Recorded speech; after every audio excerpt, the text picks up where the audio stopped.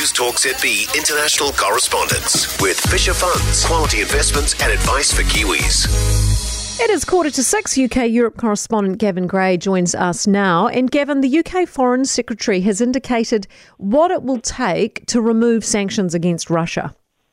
Yeah, Liz Truss wants a full ceasefire and withdrawal from Ukraine, nothing less. And she really says that doubling down on sanctions is the way to go, because she says Moscow would have to commit to no further aggression, is the quote, or face the prospect of those sanctions being reimposed. She says we have to be tough to get peace. Well, more than 1,000 Russian individuals and businesses have so far had sanctions imposed on them from the UK, the EU and America.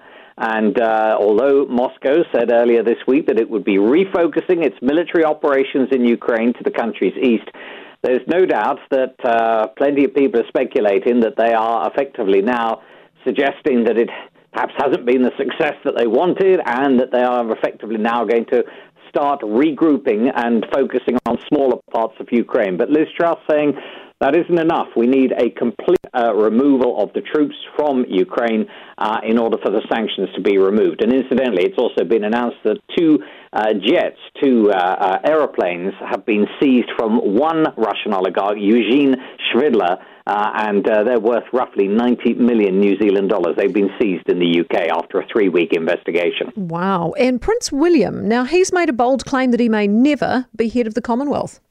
Yeah, this is very interesting, actually, and his comments largely relate to their trip of the Caribbean, which is just finished, but actually they relate to the Commonwealth at large in a much wider way.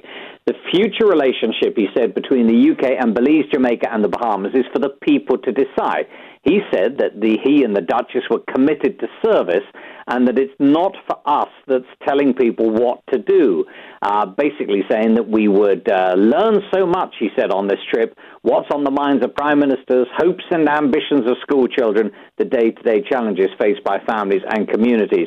It hasn't been the most successful trip. Many believe it has actually invigorated calls by the Republicans to keep the monarchy out of the Caribbean. But I have to say that many are looking at its wider implications right across, yes, New Zealand and Australia, of course, and other Commonwealth countries, that quite simply there isn't the support once the Queen has passed away. There isn't the support to maintain it. And Prince William showing a much more humble respect for the post of head of Commonwealth than perhaps Prince Charles has in the past shown, and indeed other royals have shown too. So I think a very different way of thinking. This certainly is a very, very different speech that has been given by this young royal. Gavin, thank you. Gavin Gray out of the UK for us this morning. News Talk ZB international correspondence with Fisher Funds, quality investments and advice for Kiwis.